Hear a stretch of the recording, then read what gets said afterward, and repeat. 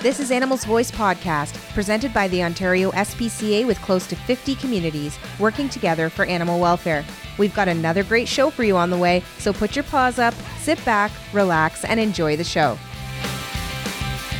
Hi, everybody, and welcome to Animals Voice Podcast. I'm your host, Callie Milliman, and we've got a really cool one for you today. As you can see, we are actually outside, and we are joined by Leanne McCallum, and she is a feral cat caretaker, and we are here at the feral cat community outside in Newmarket. Leanne, thank you so much for joining us today. Thank you for coming. Nice to have you. You know, we're really excited. We have a great experience happening here today because we're very lucky, but we're able to actually see the cats. We're able to sort of experience a little bit of a day in the life of Leanne's taking care of these feral cats. And now we're looking to get a little more information from you, Leanne, because obviously this is, you've put quite a bit of work into this.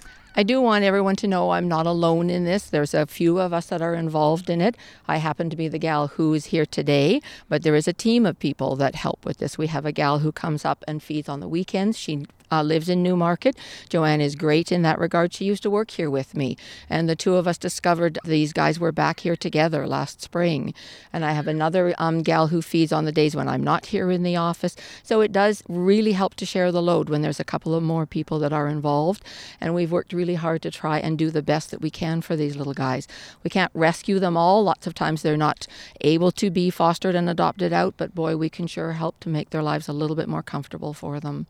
So you know what, that's a really great point that you make, Leanne, because it's true. You need more than one person. It can be quite a big undertaking, but as you mentioned, all of you work together. You sort of share the workload, and you're doing a great thing for these cats. Now, you mentioned briefly a little bit when this colony started, and when did you get involved?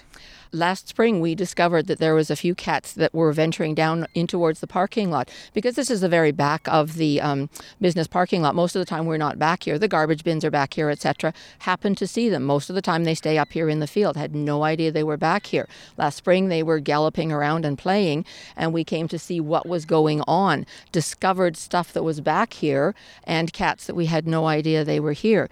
In talking with people within some of these surrounding businesses, we discovered there have been cats back here for 20 years. Sometimes they've been looked after by people, sometimes they've been left to fend for themselves. There's the one scampering past us now.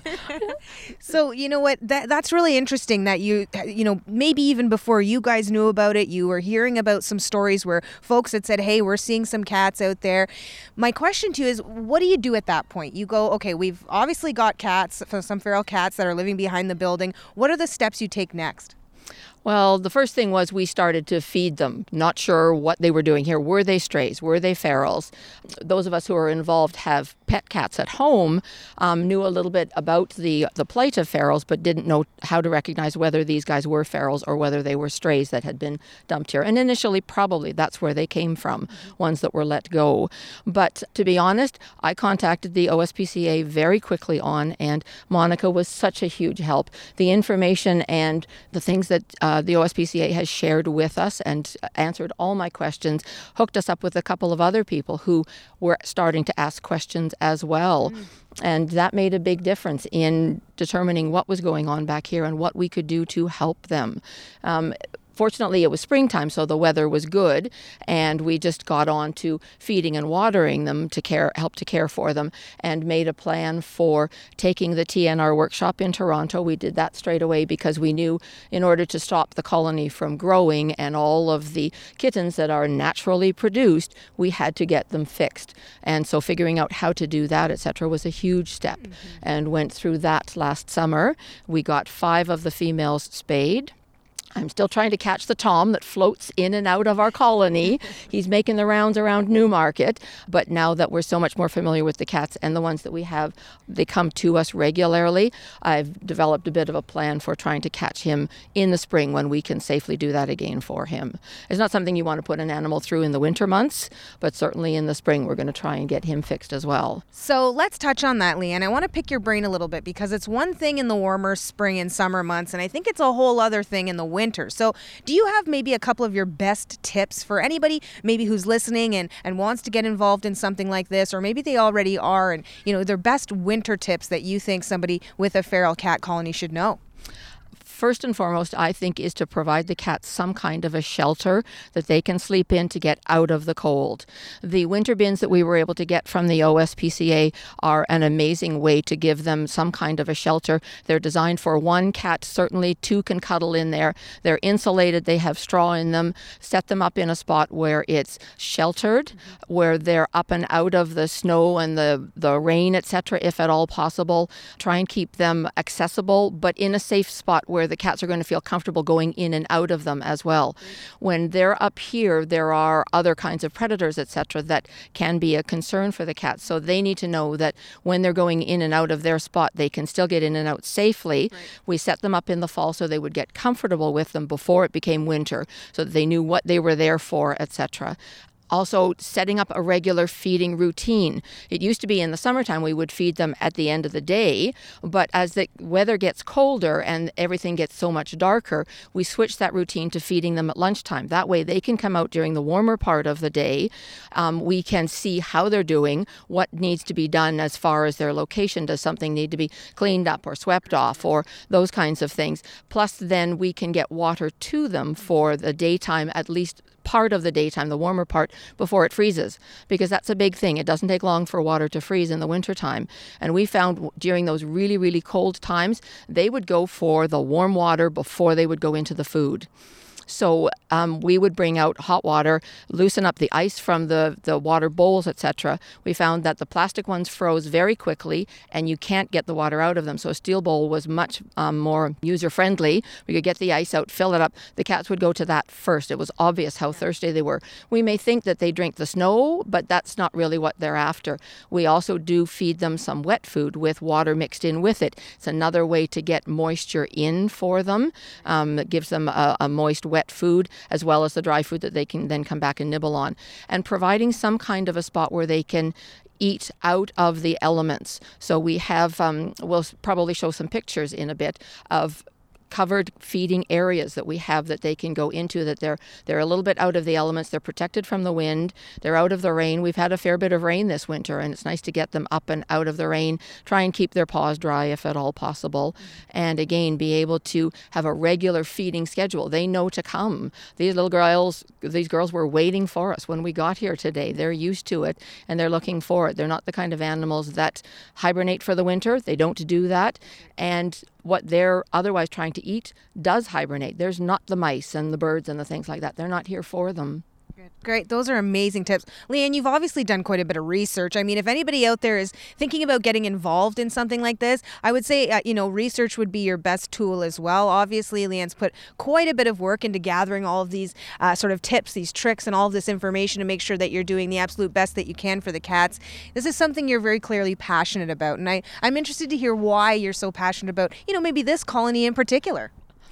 Well, I've worked in this office for over 6 years, had no idea at all that they were here until we discovered them last spring. So it's a surprise when you discover how they can hide in plain sight. Once we did find them, we needed to do something for them. Those of us that are involved have pets at home and couldn't just leave them here to fend for themselves. We needed to do what we could for them. Joanne and I signed up very quickly to take the TNR workshop down in Toronto. Mm-hmm. Cannot recommend that enough. The information booklet that we got from them was huge, answered all kinds of questions. It was a great day.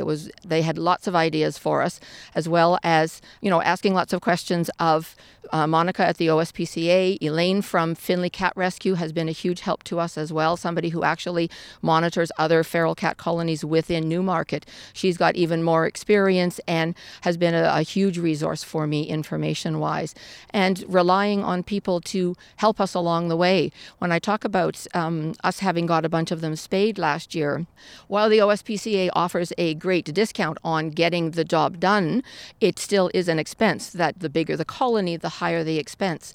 We did a fundraiser in our office. We talked about what we were doing and why we were doing it. Like us, nobody else knew that they were back here. There was so many people that got on board. We were able to raise over half of the money that it cost to get 5 female cats spayed last year. So you never know until you start asking people who might be willing to help. They may not be able to be back here feeding with us all the time, but the support financially, emotionally, that kind of thing, it's out there if you ask for it. It's amazing how many people want to be involved. You know what? That's so interesting because I think the way I wanted to wrap up today was just, for anybody out there who might be wanting to get involved in a feral community like this, what might be your best tips? And so far, what I've heard from you is, of course, one, do your research, take those courses because, as you mentioned, they helped you greatly to get more information about sort of how to care for these little ones. And then you also mentioned maybe having a bit of a team. Reach out to folks, see if there's anybody who wants to get involved, whether they be donating to help care for the cats or whether they want to get on board and take a shift of feeding or what have you. And then, of course, holding a fundraiser. I find that's a really interesting point, actually, Leanne, and I'm not sure I would have thought of that right off the top. Like you mentioned, there is a cost that's associated with caring for these little guys. Obviously, you need to have the food for them every day. You need to hopefully be able to fix them because that's how we're going to help prevent the overpopulation of cats in the province of Ontario. And so, getting a fundraiser going. Is there any other sort of last minute tips that you might want to shoot out to anybody out there who might want to get involved? We as a society have unfortunately created what has happened to these animals, and I think that we need to do what we can to try to help them. It is important that we get them spayed. I can't stress that enough. Get them spayed and neutered. Each female cat can, over the generations to come, produce the equivalent of 420,000 kittens, and kittens don't survive out here. It's very unfortunate. We saw that ourselves this spring. Early in the spring, there were multiple kittens that were here, and we had 2 that survived the year. They can be spayed as young as 4 months. The OSPCA or vets can do a juvenile spay, neuter, etc., and that stops them from having the kittens. And we watched the one that we still have here, who had previously had multiple litters of kittens, become so much more relaxed and so much more trusting now that she didn't have to worry about looking after babies. And you can only imagine the kind of stress that is to have litter after litter of them. So that's a huge thing. Do what you can. It's not hard. Talk to somebody who has done it. Everybody out there who's gone through it, and the TNR workshop has so many great ideas. It takes a weekend, quite literally. It takes a weekend to get a whole bunch of them done. There are ways that you can trap them and easily get them done and fixed. You need a garage or a building or something to be able to house them. The OSPCA is amazing about helping to get them done and providing information and resources for all of that. Get involved. Do what you can. Talk to other people. You would be surprised how many people know what's going on but don't know what to do about it. I canvassed so many of the businesses around here to find out who knew about them. I told them when we were doing our trap, neuter, return weekend to make sure that nobody was feeding them that I didn't know about, because that's the whole key, is that you have to suspend the food for a day so that they'll come to you. I wanted to make sure there wasn't somebody that was coming in that we didn't know about, that they then would get their meal and they wouldn't come to me the day that I set up the traps for them. They're easygoing with what they'll eat. They get into a routine just like your own house pets at home, etc., looking for food, looking for water. It doesn't take a lot to provide a little bit to help make their lives bearable and livable. And they're going to be here. We can't just turn our backs on them.